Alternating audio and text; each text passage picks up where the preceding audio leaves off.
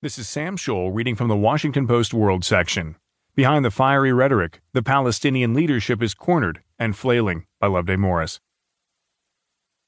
It was 48 hours of bitter fighting talk from Palestinian leaders as they scrambled to formulate a response to President Trump's Jerusalem decision and a nascent peace plan they said is biased in Israel's favor. But analysts and political observers say the talk will likely remain just that, talk. During a 2-hour speech on Sunday night, Palestinian President